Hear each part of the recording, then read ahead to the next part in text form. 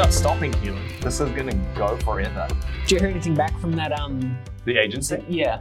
Yeah, she gave me a link to how the agency works and how to monetize the podcast, but it looks like a pyramid scheme, so I didn't reply. Which, I don't know, who cares? I just want to talk, have this space and time to talk about property, anything interesting. Speaking of interesting, have you played The Stray? I have played The Stray. The Stray being the cat game. The cat game. The cat game. It's it looks really realistic. So basically what this game is you get to be a cat in this open world. It looks pretty real. It looks really cool. You get to run and be a cat and meow. Yeah, and it's a puzzle type of game, yep. Which is really interesting. I would like to play it. There's definitely lots of videos out there of guys buying it for their girlfriends, and then the girlfriend's sitting there and just get absolutely lost in the fact that, oh, look, I get to play as a cat now. You get to play as a cat. That's the dream come true. You get your girlfriend that game. You can go off to another room and do your own thing. You will never have to be nagged again. No more dishes. No more dishes. No more dishes. Well, that's the thing. No one's ever going to do the dishes. Well, here we are. Welcome back to another episode of Keeping Your House Warm, where we try and find you some interesting stories, talk about the property world, the New Zealand's property market to be specific. We try to make everything fun around here. So yeah, just like what we were talking before, we talked about The Stray, a video game about being a cat. So yeah, great start. It's a great start, eh? Yeah. I guess are we starting right into We've this? started a long time ago. We're into this. Okay, yeah. So I guess it's starting off and just a little bit off the way at the moment. I think entertainment in the world has finally peaked. Now it's at the point where you can buy a video game where you play as a cat. Pretend like a cat. And pretend you're a cat. Meow when you want to meow. And I think you can curl up and have naps and stuff like that. I've bought this for my girlfriend, and she sits there all day on my console, just sitting there meowing like a cat. So it's a good way to get her out of my hair for a couple of hours. Yeah.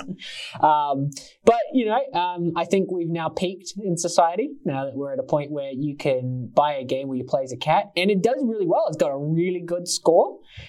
So a lot of people out there really enjoy it. It's not just some, random little game. It's actually quite a well sought after, recognized one. So I think that's yeah, it's well polished. Yeah. I reckon the developers got inspiration from this game that came out a few years ago called Goat Simulator. And it's exactly what it sounds. You get to play as a goat. I think people just like the idea of playing as an animal. I think that's what sells these days, I guess. It's just, you don't want to be you don't want to be a superhero. You don't want to be some mad guy going around and saving everybody's lives. You want to be a cat. You want to play as a cat. Everybody's dream right now, I think, is to be some animal that... Just, I guess, to be something else rather than being themselves. Yeah. Just some escapism would be nice because it's cold, it's raining. Speaking of raining, I don't think it's stopped raining in Auckland for a good 2 weeks. And I think Christchurch or South Island is flooding, which we'll talk about a little bit later on. But let's jump right into our cool topics. This one, not so cool. We'll let you be the judge of this one. So this article comes from News Hub, and they're trying to talk about the cost of living, more specifically for students. They're saying that they're struggling and even labeling themselves as being in the group of poverty. So already that's quite a high label. Students being in poverty, that's always been the case. I remember when I was at uni, of course, financially, I wasn't in the best situation, because I had to spend all of my time trying to study. Maybe I had a part-time job, for a year, but again, just trying to make ends meet. And that's not really the point, right? So the point is to be a student is to, try and make it through and just finish your degree so you can earn more later down the track. Yeah, totally. And, at the moment, I guess the point of this article is that this one student in particular down in Wellington, she's a part of a association that's said a few things about it. I said a few things about it, right? And her in particular, though, is that, she seems to be struggling on the $300 a week that she gets in student allowance because $250 of that goes to her rent. Just to give you some context, the student allowance the $300 student allowance is free money. They don't have to pay this back. No. So the student living costs is an additional one that you can put on top. That one you have to pay back. So this student has $300 a week of free money coming into her pocket that she doesn't have to work for, and then $250 of it goes to her landlord. So then her case is that she has to live on $50 a week. The issue that I have with that, especially in her situation, is that from what it looks to be, is that she's renting a studio on her own, right? So I guess solution number one here is that if you're renting a whole studio for $250 a week, but you only get $300, why are you renting a whole studio? Why do you need a whole studio to yourself? Go flatting. Move in with other people to share that cost. My cost at the moment is only $190, and that's with utilities, and I'm sharing with 3-4 other people. Now, not everyone's going to have that luxury, sure. But, if your problem is that majority, if not essentially all of your money that you earn has to go out in your rent, then you need to change where you rent. Yeah. So, she's saying that she has to struggle quite hard to live on $40, $70, that remaining $50 when before the rise in living costs, $40 maybe better for a week. And now it's $70, right? So now she's got a bit of a shortfall in her income. And to say that they are in poverty, that's, again, such a hard label to give yourself, because there are actually people out there who don't even have homes. The idea of a student being poor is it's a very standard thing, right? Because the majority of their time is studying. They don't have that time to accommodate a job. Then again, if you do balance your life, you can still fit in a part-time job to earn extra money. Like I managed to work in 2 jobs plus studying a degree at university, but each of those jobs was only 10, 15 hours a week. So that was like 30 hours. Plus I was still doing my full-time study on top, right? And I'm not saying that everybody should be able to do that, but you certainly, if you manage your time well, should certainly have the capacity to pick up some kind of a part-time job. And I think that's probably, that is another thing that she consider here, right? Is that she could consider picking up a part-time job. So, in this person's case, maybe they consider picking up a couple of hours a week for a part-time job. Supermarkets tend to hire uni students for, 5, 10, 15 hours a week just to work a Saturday or something like that. Just some extra money, right? Because it will doing those hours and not putting into it just study is going to be better for your overall mental health, right? And that's another thing here is that they're pushing on, is that students are not only feeling tight on money, they're also feeling very mentally drained. And I'm sure a lot of that mental drain comes back not only to the study that they're doing, it's the financial hardship that they've got with it too, right? So for some people, they may not be in that capacity to pick up a job. But for those who can, that will certainly help yourself way more than sitting there and trying to struggle and make these last bucks stretch out, right? Because eating 2-minute noodles every day, sure, it's cheap, not good for you, and it's not going to help your mental health. Sitting there and, scrounging meal to meal is not going to be really good. And it's not going to help you study or pass your degree, right? Because the first thing you want to do is you want to finish that degree so you can go and get a decent paying job, right? But if you can't get through the degree, what's the point? What's the point of putting yourself into this situation? Yeah, and like you mentioned, one of the big things they wanted to raise was that their mental health is declining so much because of rise in living costs and, rent and not having enough time to, find another, a part-time job, like Keelan said.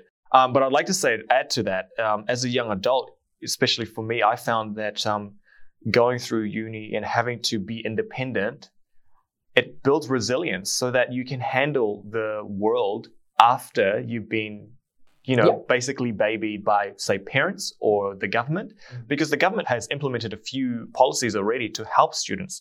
Like the first year of uni is completely free. They have raised the allowance to $300 a week. Back then, with me, it was $150, and I wasn't allowed to get it because my parents earned too much. So they've raised that cap. So they're doing basically everything to try and help the students, and yet there's still complaints. Yeah, there's still some complaints. So there's always going to be complaints wherever. But it looks like, from this article, there's about 4,500 students who have responded to this well-being issue for students. So whether it be 4,500 softer students, I come back to the whole resilience building thing. This is the time when you step it up so you can look after yourself. Because how are you going to look after a family if you can't look after yourself? And I'm not to say that if this was me back in uni in this situation, I wouldn't say the same thing, right? Because I'm sure that I would love to take some free extra money into my pocket, right? But I don't like the idea of sitting there and just complaining about it and letting somebody else have to fix my problems. If I have a problem, I need to do whatever I need to do to go get it fixed because it's my problem. If I can't afford my living expenses, then I need to cut my living expenses or I need to find a way to make more money. Selling things, you could always pick up side hustles. That's what they call them, side hustles. It's where legal ones, obviously. Where you buy things on Trade Me and then you sell them, like you fix them up and sell them. That will earn you some extra money. Part-time jobs are the really simple ones. Some people like mow lawns and stuff like that, do little jobs on the side. There are so many other ways that you can earn extra money, but it's that you actually need to make that step and try to fix it. Because the only person who can fix your situation is you. If you're in a problem, you need to be the person who can fix it. But the government has put so much into trying to help students as it is. I still had to pay for my first year of uni. That's still a lot of money that I'm not going to get back. But there's still all these other schemes and initiatives. There's still so much support the students can get, and it's entirely up to them whether or not they want to take it, right? And another thing as well, the international students are probably the ones that are suffering the most because I'm not sure what it's like in other countries, but in New Zealand, it's almost tripled the amount they have to pay for if an international student. As an example, my best mate, he married someone from Canada, but she's been here for the last 3 or 4 years. So yeah, she's had to do 2 jobs, and she's completely fine. She's almost done with her counseling degree, and she's congrats to her. So she again. It's the whole stop complaining. It's that complaining isn't going to fix your problems. Yeah. Action is going to fix your problems. If you have a problem or have an issue, then you need to act and do whatever you can to fix it. So unfortunately at the moment, it just seems to be that obviously as the cost of living has going up, people are finding things tougher. Not to say that isn't the case for the rest of us. Yeah, it's not just the students suffering, it's everyone else. Yeah, and students are just feeling it the most because their budget is just so tight, right? They're the ones that are going to feel that biggest shift because they have got so much less disposable income than the rest of anybody else who's got a full-time job. So moving on though, we're just going to move on to actually getting into some property news. We're like, 10, 20 minutes into this? 15. Doesn't matter. 15 minutes, and we're only now just getting into the property stuff. An article here by One Roof where they've just gone on, and it's just stated that we're not a nation of house flippers. Kiwis are holding on to homes longer. So obviously, I think this is kind of a no-brainer here, just looking at the way that the market is going at the moment, being that we are starting to see that things are cooling down more. So obviously people who bought last year are not in a position to flip, because if they flip now, they are most likely going to start losing money. So the trend here has changed from people flipping when we're in a booming market to people holding when we're in a cooling market. So what is flipping? Flipping is simply, so there's 2 ways you can go about flipping. You can buy, hold, and then sell off within the next 5 years, because 5 years is the maximum interest only that you can get from a bank. If you do that, you take on ownership, you sell it at the end, you have to pay your taxes, you have to pay all your agent fees, anything related to that, and then you sell it after 5 years of ownership. And what you'll do is that hopefully property would have risen in those 5 years. So you'll pocket the difference between when you bought it and when you sold it. And because the loan is on interest only, as you rent it out for 5 years, your mortgage repayments, being just interest, are usually quite cheap. So then what you do is that, you pocket that difference in rent as extra income for yourself. So to some people, it is quite a good money-making, short-term money-making scheme, and then at the end they'll sell the property at the end of 5 years, buy another, do the same thing again, keep going. Just to make it clear. This is not a suggestion, by the way. No, this is not financial advice. So the other side then to flipping that some people don't consider is that once those 5 years are up, you can't generally afford the property anymore, so you have to sell. If the property is still in the bottom of its cycle, where the market's at its lowest point, where we're starting to see house prices dip downwards, you have to sell. no matter what. So you'll end up most likely losing money on that property, right? So it's quite risky, it sounds like. It does have its risks, right? Because you can't pick your time. You have to sell at those end of 5 years. You can sell sooner, but you'd most likely want to hold it out for as long as possible because otherwise you lose rent. Within 5 years, there's a lot of tax you need to pay back, right? Correct. Yeah. So the bright line test has extended out to 10 years now. So no matter what, most likely you're going to have to pay bright line tax on it. You're going to have to pay sales tax. So there is tax involved in that as well. So the tax works out to be a certain percentage of your sale price. So that can be a very large chunk of change that you have to fork out every time. Whereas opposed to what happens is the end of that, if you keep doing that again and again and again, you're going to reach a point where you can't afford the property. So you have to sell it off. So you don't have any more assets. You've just got cash. So when you go to retire and you're at a point where you can no longer support a mortgage, you have only got cash, right? So, and if you haven't made enough cash by the time you retire, what are you going to do? Where's your retirement plan? Yeah. Right? And so there is risks in that. So the other side to it is that if you're not flipping, you're holding.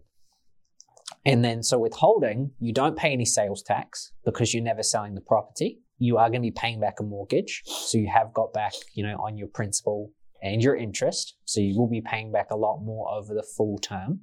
But then again, you are going to eventually reach a point where you own the property with no mortgage. So when you retire, you're going to have a continuous stream of income, right? And if you need to do a reverse mortgage or anything like that, all those types of things that get done by the banks, you can do it because you've got something for the banks to lend against, right? Now, obviously, everyone's ideas about how they, set themselves up for retirement is different, right? Some people says they'll just do property, they'll flip, make some cash, and that's it. But, a lot of people's will just be to buy and hold because they'll pay back the mortgage, they'll rent it out. And then when they come to retire, they've got a house that they can use. They can live in it for their retirement. They can support their kids with it. They can give it to the kids. They have something to hand on to the next generation. Yeah, speaking of which, this house flipping business was actually a bit easier, way back since before they changed the bright line test. I remember one of my family friends always moved around. So they bought a house and they would rent out somewhere cheap while the house is being renovated, of course, up the value. But I never really understood why they kept moving until they settled at finally their house in Oraki. And man, it's a massive house. And I always wondered, how the heck did they afford this house if they kept, moving around? And then, finally I figured it out. They were flipping the house. Yeah. And it's within 1 or 2 years. So yeah, obviously back then it was a lot easier. And now this bright line test has extended to 10 years and they're making it harder to, I guess, try and discourage people doing this. Yeah, because it causes, because generally what happens is that you won't do anything to the property. You'll do the bare minimum to keep that thing in shape so that when it comes to you actually selling it, you're definitely going to be able to get your money out of the property. So there's no value added to the country. There's no new buildings being produced because you're just sitting on it and waiting for it to grow instead of, you actually developing it and adding value in other ways. So flipping, is always done in the booming markets, but when we're in a slowing market, these people will try to hold on because otherwise they're going to lose out. They're going to actually be forced to sell and lose money on these. So you'll probably start to see a lot of people ending up in these desperate to sell situations soon because these flippers will reach the point where they're at their 5 years and they're going, oh, damn, I need to get out of this property. Crap, I need to get out of that just in case things go worse. And so they'll be wanting to offload it really quickly and they'll be doing everything they can to sell it and move it on because otherwise they're stuck with this liability. Yeah. And it looks like now because the market has changed, so nationwide, a lot of people are holding on to this a lot longer. Yeah. I think at the moment it's in Auckland, it's around 6 to 7 years people are holding their properties until they need to sell. So it does look good in a way. So speaking of flipping or renovating, do you know the show Grand Designs? I do know the show. Great UK show. Always good to watch these people go through these really stressful, massive builds where I never understand where they get all this money from and they're all doing average everyday jobs. Yeah, I don't get it. But at the end result, it's always amazing. So they typically, the concept is, a couple. You do these builds in these impossible situations on this damp, muddy, wet sites because, it's the UK. Yeah, I guess you'd get the house or the property at a bargain because it's basically the skeleton of what it is. Anyway, so why we're talking about this, Keelan? Because Stuff has also put out an article about they're labeling it Grand Designs UK lighthouse build that wrecked a marriage has finally finished, but owners won't live in it. Well, yeah, I think it might have something to do with the fact that they're now divorced. Yeah. Sorry, we shouldn't laugh about this. We shouldn't. It is a very serious situation. However, this thing has been going on for quite a number of years. It's been started. The first start was back in 2019, and now being that it's 2020, the build is only now just finished. And I mean, it is a monstrosity of a house. It's huge. There is more glass here than I think I've ever seen. But, I am upset a little bit that it did end a marriage. I'm wondering if I could get it at a bargain, though, because it did end a marriage, just, if one spouse is like super upset about it and will sell it to me for a steal just to... Do you want that kind of baggage going into the house, though? Can you imagine that? I mean, if I get it for a really good deal, yeah. I mean, it's a lighthouse and it's got an infinity pool.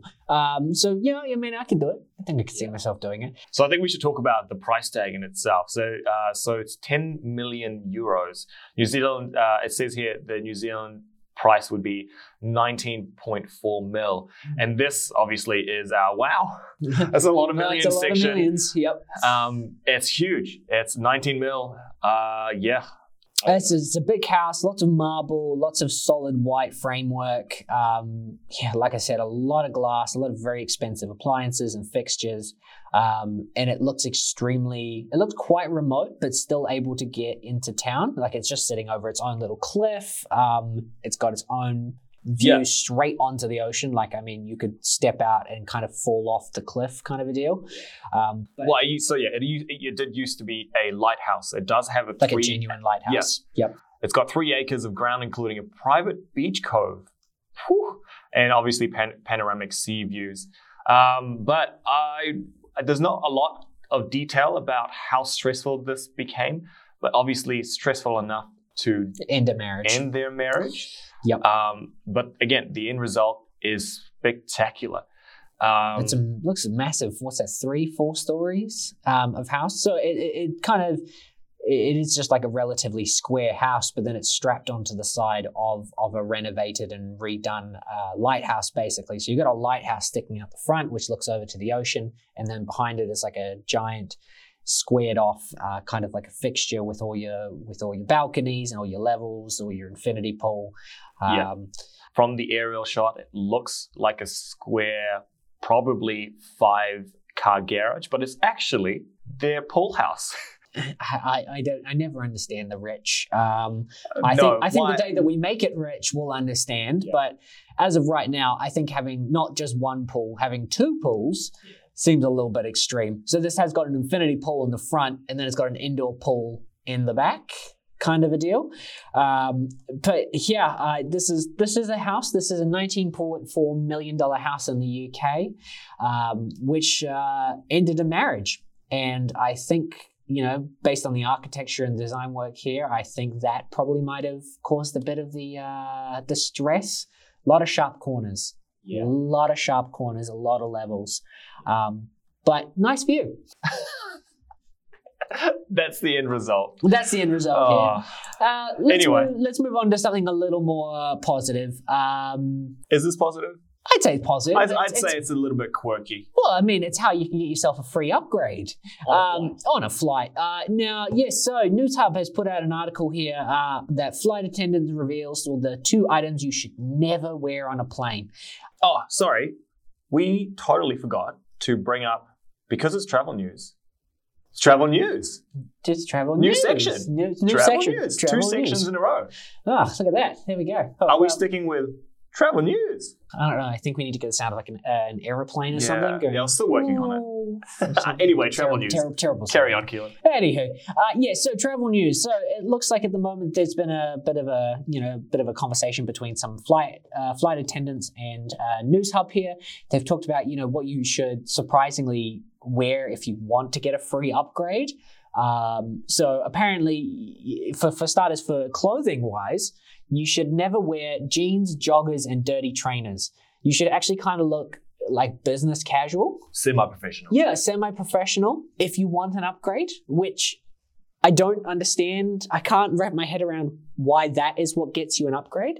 Well, I guess it's the attire. So if you want to dress professional and clean, they would. So first of all, it's not a guaranteed upgrade. Oh, heck no! This is not the cheat sheet to getting upgraded to first class. It's the most common look you can that they've found will get you an upgrade. So I guess they do want that type of look or person to be upgraded. Because if you are wearing sweatpants and you're in economy and expecting an upgrade to the business class, I'm not sure if that's going to go down unless you're like a rapper with, gold chains and you're obviously rich. Yeah, then you would have paid for first class anyway. Yeah, you would have done that. Well, I mean, that explains why I never got an upgrade because I always rock my jeans.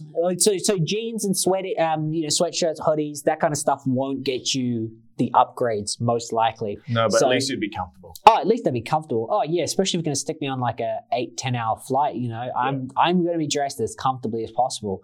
So, dress business casual, smart, that will more likely get you a free upgrade. So, wear those shined up black shoes.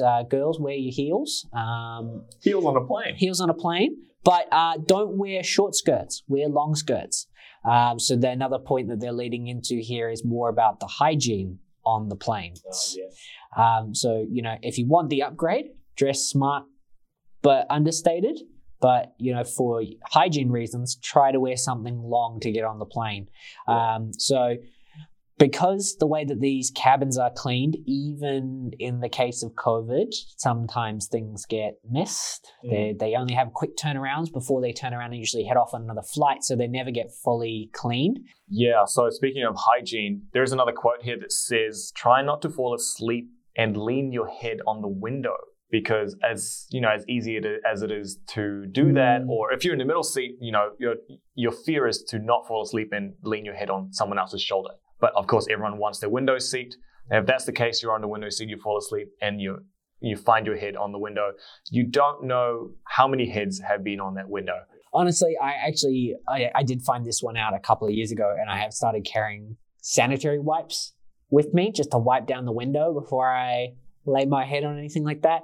Just for the sake that, I never had thought about it before, is actually how many people have touched and what has been on this window before I got in here. And it's the same as the why you shouldn't wear shorts or anything, is that you just don't know what's going on the seats. You just don't know what's going on around you. It's best to wear something long. Covered shoes is the same. It's just I totally take my shoes off on a long ass flight. Taking your shoes off. Like keep my socks on. Keep your socks on. Yeah. Barefoot on a plane. Gross. No, not good. And it's just not pleasant for everyone else as well. You got to be a bit respectful. Everybody crammed into this we're not trying to turn you off flights. Everyone no, please do. Keep flying. Everyone loves holidays. Keeps the economy going. But I guess this is just a commentary on how you can possibly make your flight a little bit more comfortable and less likely sanitary. Getting sick, after the flight. When you come back, sometimes you catch the flu right after you've been on the plane. Probably had something to do with one of these points that we just discussed. A lot of people I know so far that have taken on flight, like my dad, for example, he went home to the Philippines, came back and he had COVID.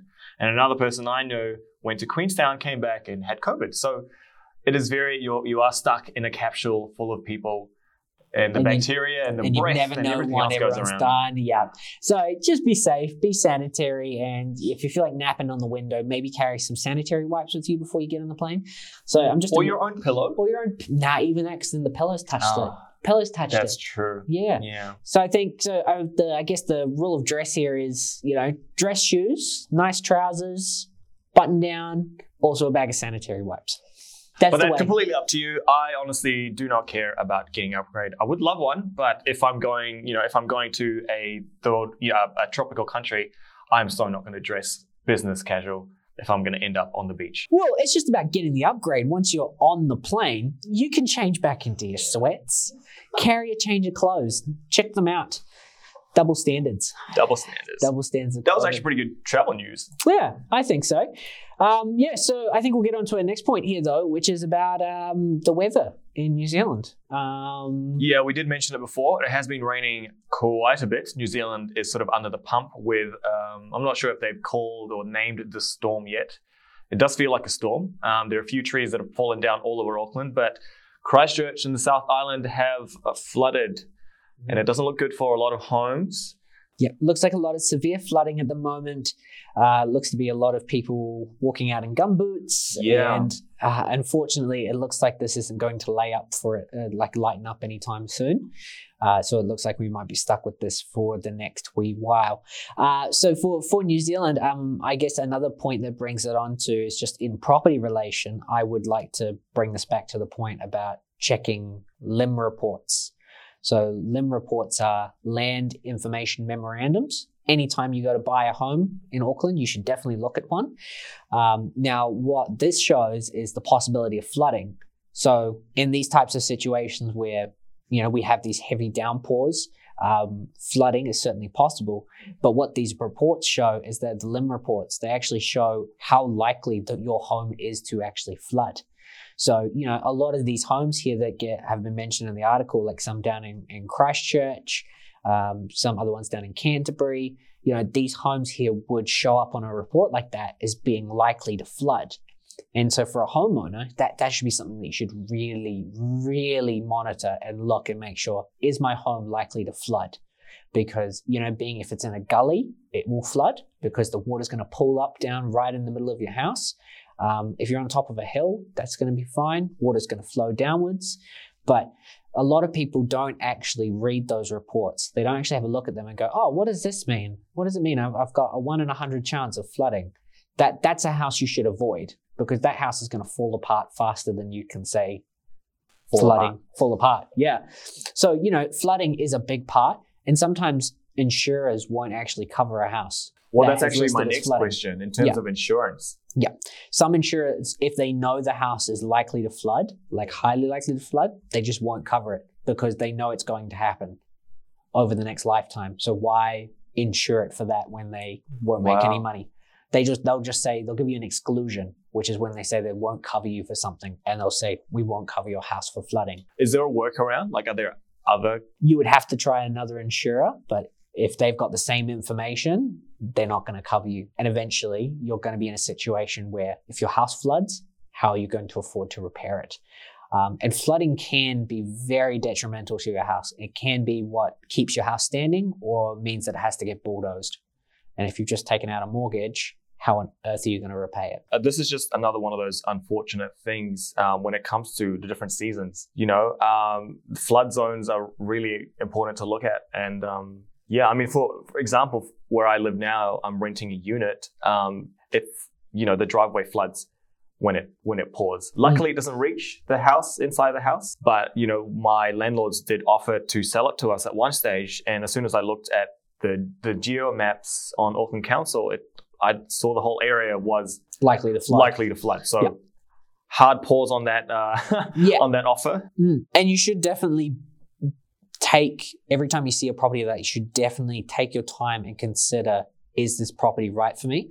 Because even if you decide to build on those properties again in the future, say you decided to go out and go build another house for family to live on or for, somebody to rent off you, you're going to have to meet council standards for flooding in that area, which generally means extra thick concrete and then special insulation as well, which is going to add on to your costs a lot. So, why have to spend more money than you have to? But for people who just want their first home, check and see if your property is on a floodplain and see what you can do to stop that happening. Because otherwise, next thing you know, everything that you own is destroyed by flooding. So next question for me, for you then, if you are buying a turnkey, would the developer disclose that type of information? No seller has to disclose if it's on a floodplain. Right, so you really have to do your own research. You do. It is a part of your due diligence to make sure that you know what's going on with the property. They don't have to tell you anything. They will know if they have to build the house to flooding standards, but they don't have to tell you. So the only way you can check that is through the LIM report or looking on Auckland Council. If you're in Auckland, every council has got its own form of geomapping to some extent, so you will need to search your own area. But for developers, they don't have to tell you if the house is likely to flood. They just need to build it. And if it meets council compliance, then that's fine. But just because it meets council compliance doesn't mean that it's safe. It doesn't mean that it won't flood. It just means that they've done the bare minimum for the council to allow it to be built. Yeah.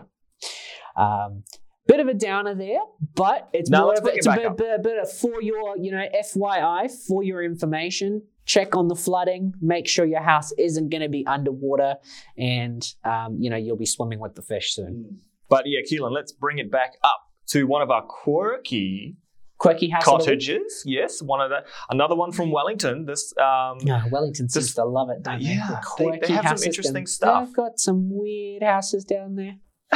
Weird in a good way. Yeah, fun so way. this is cottage on Seaton Waterfront, again in Wellington.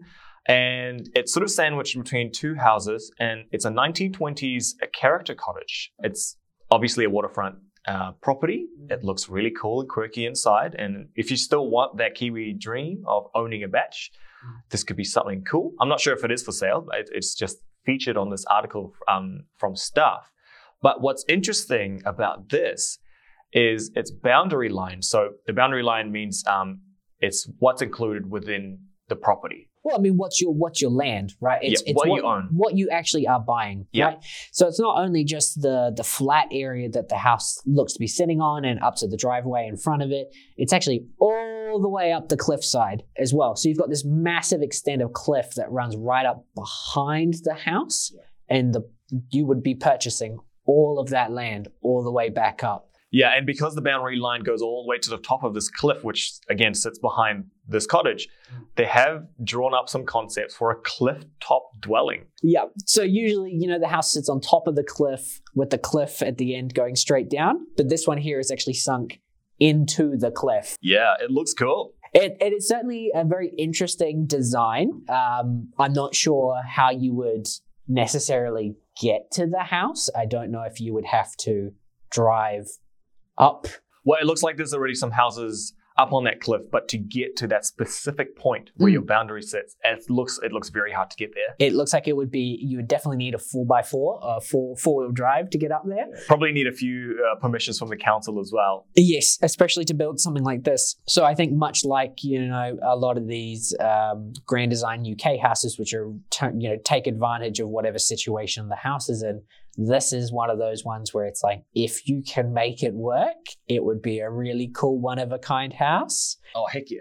But in order to do that, I think it would be a very difficult time. The view that it has is really nice. It has an absolutely brilliant view. The home itself, like the existing cottage, is really lovely. 2-bedroom cottage. Yeah, it's a little on the small side, being for a cottage, obviously. But, if you design it, if the builder is able to make the land work, it looks like you would have this house which basically just goes straight out over the cliff, where almost the entire build is just hanging over the edge. So I don't know, me personally, if I would be able to comfortably live in that kind of a house where most of it is actually just hanging off the edge over a cliff. I feel like I might end up it might end up giving way and it'll just slide right down. But, the designs... You could have an elevator from the cottage to the modern overlook. Oh, I'm thinking you get one of those gondolas. I just install a mini gondola. Yeah. I'm sure the council would love to approve that. Or a zip line. Ooh, just zip line how do you down. get back up, though? That's where the gondola comes in. So you've gone... Or an elevator into the cliff. Yeah, see, I could see that. You could have some really creative things. We're getting away with that. But, for somebody out there who has got quite a lot of money, because this would definitely be an expensive build, who is looking for a real challenge, this is the type of property for you. Because even the existing little cottage, is really cute. It sits between two relatively big houses. It's quite small on its own. But if you could find a way to get that build to work up the top, you'd have an even more amazing view overlooking this massive bay. Yep. And I've just looked it up and it looks like it is for sale to be sold by tender. And it closes on the 10th of August. So if you want to have a look, if you live in the Wellington region or if you've got millions to splash, look up the address. It's 197 Marine Parade, Seaton, Wellington. So have a go. It's got fiber, so cool. Oh, well, that's good to know. It's a waterfront. It's a waterfront home, and yeah, you do have the potential of having an overhang type of dwelling above this cliff. If you can figure out how to actually build it. No, it looks like an amazing home. It looks like a one-of-a-kind experience if you can build it.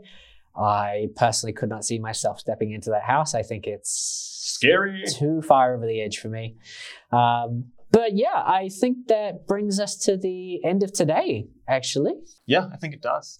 Yeah. I think that brings us to the end of all of our topics for this evening. Yeah, we've done everything. We've done the millions. We've done the travel news. We've done something quirky. We've had fun today. Yeah. Yeah, and I hope you guys have had a bit of fun as well if you're listening to us on the drive home. So speaking of which, what are you doing for the weekend, Keelan? Ooh, that's a big question. I think this weekend I will be heading out. I think my partner and I have got a 2-year anniversary. Oh. So I'm going to try and see if we can get out in the middle of all this weather for a day. Try and see if we can get out. Otherwise, I need to do something drastic. I need to come up with an emergency inside plan because all my plans at the moment are all outside based. Yeah, and doesn't look like the rain is going to let up anytime soon. No, not likely. Yeah, I'd probably just stay home, honestly. Just take it easy. Yeah. Rest it up. Yeah, and I hope you guys also keep warm. So yeah, if you do have any feedback or would like to give us a question or any comments, you can email us at keepingyourhousewarm@finax.co.nz. That's FINEX.co.nz. In the meantime, have a good week, everyone. Have a good week, guys. Yeah, see you later. Cheers. Bye.